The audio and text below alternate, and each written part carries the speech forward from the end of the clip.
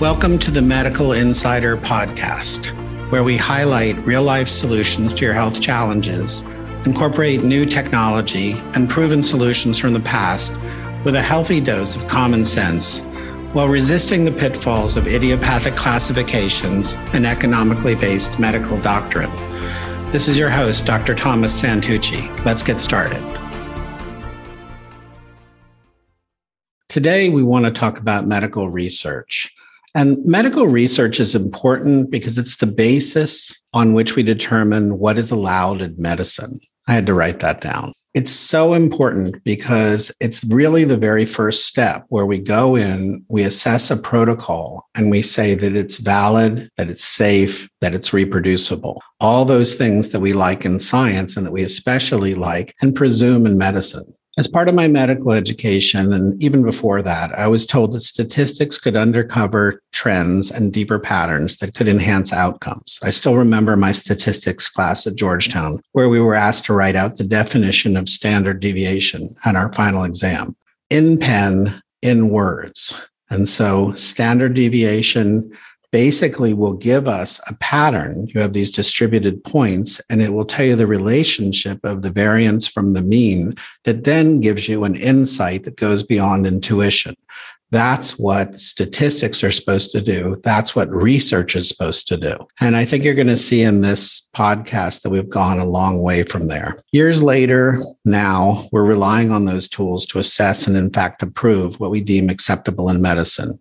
I pulled a number of articles and I'm going to excerpt from one. And it was interesting doing this research because most of the research that's talking about the validity of research isn't from the United States. Most of it is from Great Britain. And, sort of dating ourselves timeline wise, if you wanted really valid reporting on what was going on, then, the UK was probably the place to get it. They had an international capability. They were pretty honest about what they were doing. And most importantly, they weren't overly influenced by drug companies. When we look at our research, we see a lot of tainted research because of financial interest. Now, this isn't a surprise to anybody, but I think most people fail to connect is that if a drug company is paying for a piece of research, it's going to come out their way. And that's really what the research on the research is showing us. In this article, and this is from the Journal of, I'm not sure my glasses are helping or hurting, but Urogynecology Association International. This was 2017,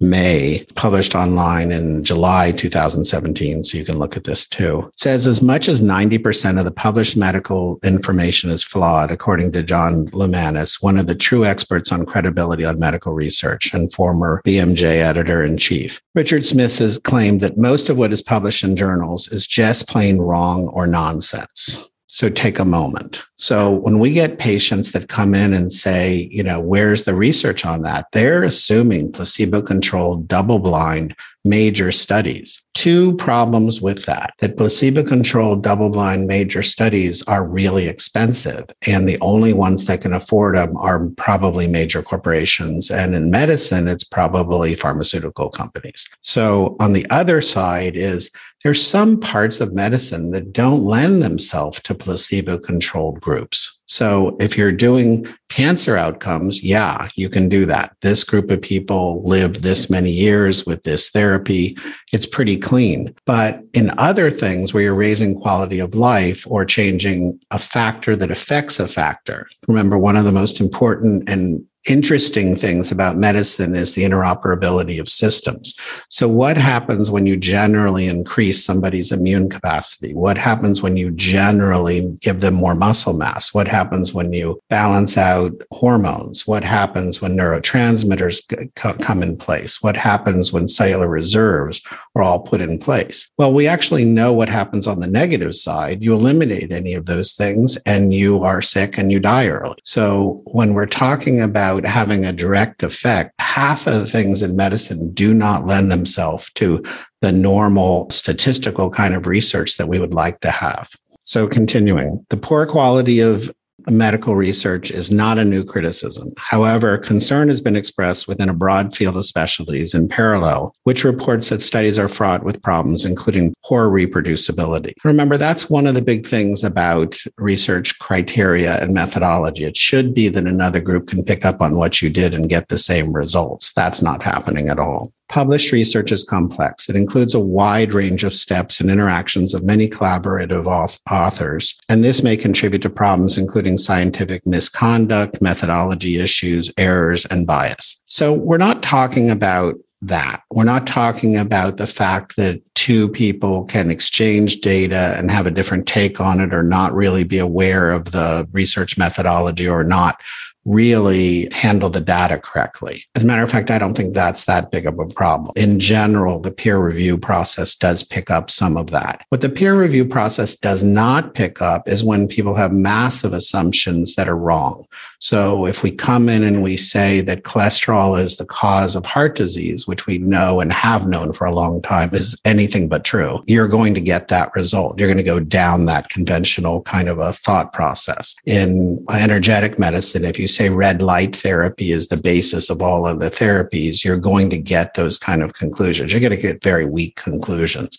And we're not talking about that. That at least is out in front. What we're talking about is data being hidden, data being changed, and research actually being vanished. So shadow research is a big problem that we're dealing with here. So to go on. So most scientific research is not planned in accordance to generally accepted principles, and many scientific methodologies fail, but design, conduct, analysis, including statistical issues, lack the power, multiplicity, interpretation, and reporting capability that they were actually set up to do. So this author comes up with 5 or 6 different things. And when he's really talking about behavioral or methodology problems, he's talking about things that go beyond design, and that is unpublished research and negative results. So we're going to delve into that. So unpublished or withheld research results, even those withheld with the support of the professional society, are not uncommon. And negative results are often not submitted or publicized. Think about that for a second. So when you say that a thing got through a rigorous research process, you assume that you know what that process is and what that field looks like. When I first became aware of this, there were congressional hearings on research, and one of the companies had started 20 research projects. 2 of them said what they wanted to say. They hid 18 of them and then hired 2 high-priced, professors to say they did the research. In fact, had never even seen it. Similar things happened recently when they were talking about the efficacy of organic food, and they actually got a very large named Northern California university system to come out and say that they did the research that said organic food isn't any better. You just sit there and you go, I'd love to see the data. And you'll never see that data. A recent review found that only 52% of studies presented as abstract at scientific meetings had been published over 9 years. Only 22% of the studies registered with clinicaltrials.gov, which maintains reporting, has been reported with 1 year of completion. This skews the body of evidence, and many lead to a waste of money and efforts exploring ideas already investigated by others. The point here is that financial conflicts have been found. They're saying 29 to 69% of published critical research studies. So lack of transparency, these guys are pretty optimistic. So they're kind of saying, here's what we do to fix it. I'm not so optimistic. A recent study of random sample of 441 biomedical journal articles published during the 2000 to 2014 period showed that the majority did not mention anything about funding or conflict of interest. This is interesting to me because when I've been asked to speak at different engagements, the very first thing they want to know is who's paying the bills. Have you ever taken money from a company? Have you ever taken money in support of a product? Have you ever advocated anything? And are you advocating anything that you're about to be paid for? So just in an individual speaker basis, we know in medicine to look at conflicts of interest. When we're dealing with the thing that's supposed to be driving the entire process, we're completely mood on this. So this author goes on to say, this is, of course, worrisome since stakeholders can operate in stealth mode and have significant influence on the design, conduct, and analysis of biochemical studies. The early Monsanto work comes to mind in that. It is encouraging, however, that the percentage of articles with statements about no conflict of interest decreased and the percentage with a statement increased between 2000 and 2014. So what this author is going on to say is that it's at least becoming a known fact that things are being funded by the people that would benefit from them. So bringing this closer to home, are somewhat gallows humor statements about medical research. Research exists on. So bringing this a little closer to home, our gallows humor statement is that if it has research behind it, probably isn't any good. And unfortunately, vice versa. So in the last 20 years, we've seen a number of very good interventions either be discredited or defunded.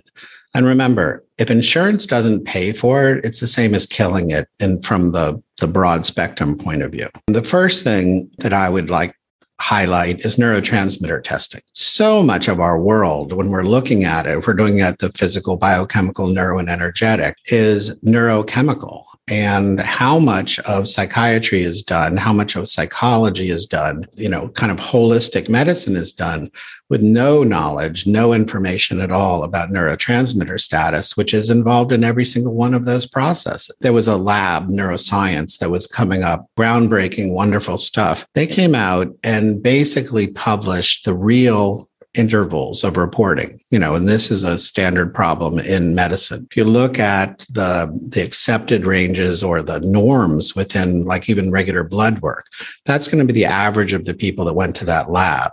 It's not normative. It's not healthy people. That's not the people that went to that lab. So in functional medicine, one of the things we've been working on, again, for a quarter of a century is establishing valid functional ranges. So these people did that for neurotransmitters. The state's attorney basically shut down the lab and discredited the head doctor, who was really a hero, in my opinion, and basically saying that he was threatening widows and orphans. It was spectacular. It was the exact opposite. He was furthering the profession. He was being really brave, and he was telling the truth when everyone else was hiding behind 20 or 30-year-old conventions. Probably the oldest example of this is Rife technology. Royal Rife, I guess about 80 years ago, figured out, first of all, he built a microscope that could see the same thing an electron microscope sees without killing the tissue. So really a spectacular thing, which we do not have today. So then he figured out the resonance of individual tissues and figured out how to selectively kill cancer cells while improving the cell next to it. I learned about it in school. I didn't know anything about that kind of thing. Growing up in a medical family with a psychiatrist as a father and a med tech as a mother, we didn't know about alternative things and didn't think they were real. But it turns out they were very real. So this guy has this amazing technology. The head of the medical bureau at the time asked to invest in his technology. Royal said no. And they ended up putting him in jail 104 times, and the guy dies discredited and penniless. There are still some people in the alternative cancer world that are using that technology with very significant results. The fact that something like that isn't honestly investigated in this country when, you have heart disease and cancer still having the steady stream of deaths with 0% improvement over the last 50 years and trillions of dollars spent is amazing to me. Where is the common sense and actual pursuit of medical answers? On the other side, we're looking at things like bioidentical hormones. And bioidentical hormones turns out to be one of those diseases of modern men thing. Turns out to be one of the things that we're experiencing. And it's unclear whether it existed before, but low testosterone in men is probably beginning to occur at about age 30 and then getting much, much worse as we get to be, toward my age, toward almost 70. So when we're looking at that kind of a thing, instead of objectively going, oh, by the way, we've got something that is probably a really good intervention for most men that are beginning to either have cognitive or muscular or coordination or just general vitality decline. Instead of looking at it, we lumped it all in and kind of just egregiously called it, anabolic steroids and said it's a class 3 narcotic and we can't really talk about it. If you go to study this, if you go to research bioidentical hormones, BHRT, so bioidentical hormone replacement therapy, if you go to look online, it's about 20 to 1 against it. The reality is, and this is my personal opinion, is that it's one of the best things that there is out there. And that it's like Copernicus coming in and saying that the earth is round. The medical board is not buying it. The only thing that the super specialists know is that one time one person might have gotten sick. The reality on the street is that no one's gotten sick from it and that the research actually bears it out. It's just not being allowed to surface. So that's an example where the research actually exists, but the preponderance of public opinion is so negative on it. You as a individual, you as a patient will never be offered it in conventional terms. Another thing, coming from our roots is I would say that chiropractic care is in that same kind of a box. Chiropractors aren't very big on research, mostly because they don't trust the medical establishment, with good reason, because the medical establishment tried to stop them as a profession. Having said that, it is 50 years later. And, there is good research, really good research for chiropractic being the most effective thing for low back pain, probably headaches, probably cervical pain. The union which should have occurred between the physical medicine and the neurologic medicine and the, what I'll call internal medicine or generalized medicine never occurred because of bias, and probably on both sides. I think one of the things that research could have done, should have done, and needs to do is to begin to heal that kind of a split. I don't think we can afford it anymore. The last thing I'll talk about is regenerative medicine. It's kind of interesting that you can take an anabolic steroid and put it in almost any tissue in the human body legally. Anabolic steroids break down the tissue that they're put in. They've got a ton of side effects, and they're really kind of a last resort or, symptom assuaging solution. There are always applications for almost everything in medicine, but as a general rule, anabolic steroids should be, in a case when you don't really have a diagnosis and you don't really have any other tools in your toolkit. The reality is there's a ton of other tools. Talk about, knee pain, for an example.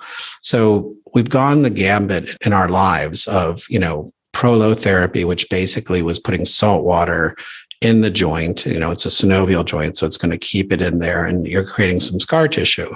And the thought, I think, was that, scar tissue was better than no tissue. So the whole purpose is to kind of recreate a meniscus in that diarthrodial joint, complex joint.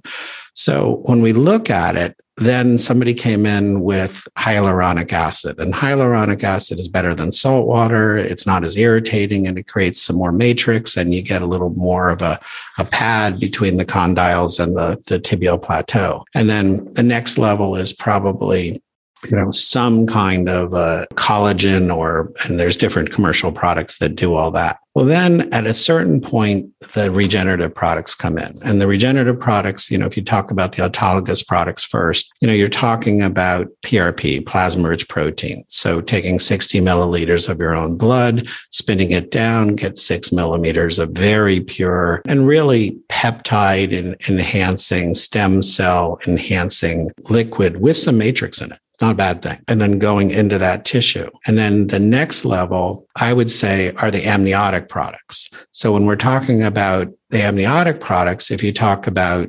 amniotic fluid, it's probably on the equivalent of PRP, but maybe a little bit better. So amniotic products are taken from a day zero umbilical cord, or in this case, amniotic sac, and this is all considered medical waste. So these day zero cells probably are more virulent than the cells coming from a 50-year-old person. Because of senescence and because of damage in those cells.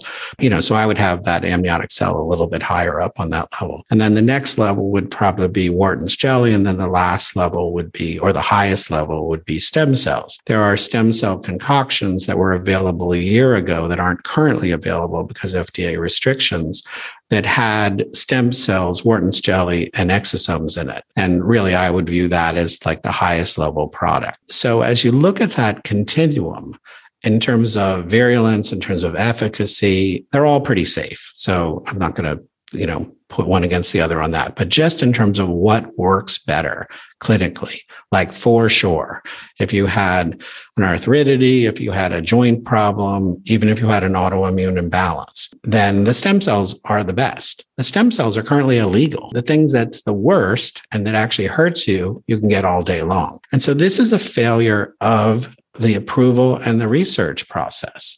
And a lot of this is, does anyone have the funds to go justify stem cells? And who would it be? And what drug company could benefit from giving a natural product?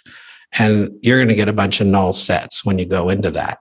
So it's not a surprise that if a person really wants to get good regenerative care, they have to go out of this country. And the amazing thing, and this is where the common sense thing just makes you crazy. Amazing thing, it's the doctors from the United States that are just going down to San Diego, taking a bus across and providing the exact same service that they would have provided here.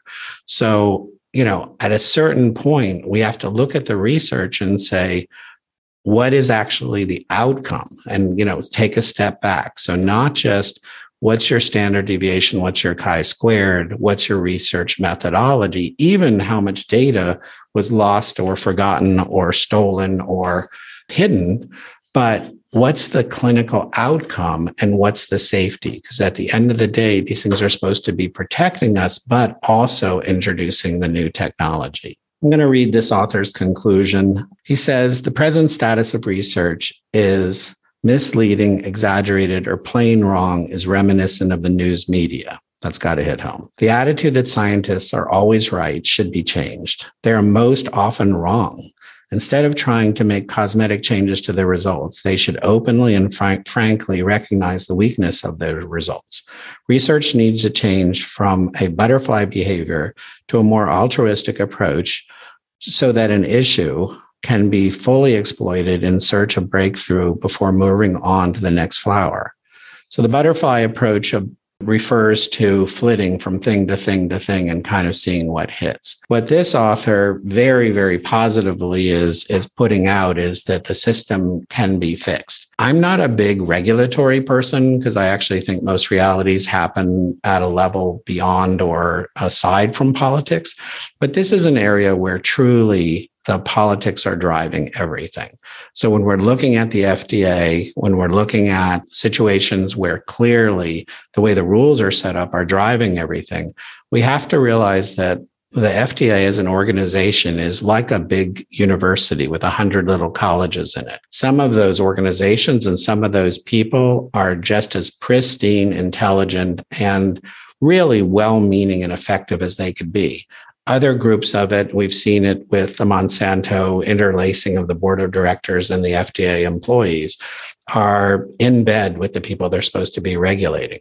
From a human point of view, a doctor point of view, and a medicine point of view, we need to depoliticize the FDA and we need to make medical research have the patient's outcome, not the monetary outcome of the person generating the income. That's a little bit pie in the sky, given our current political and economic environments. But one of the things that I think we can all strive for is really more of a unification of people and organizations within functional medicine that can actually provide an alternative truth that can, at the beginning, go up against and contrast with what's going on and then ultimately merge in.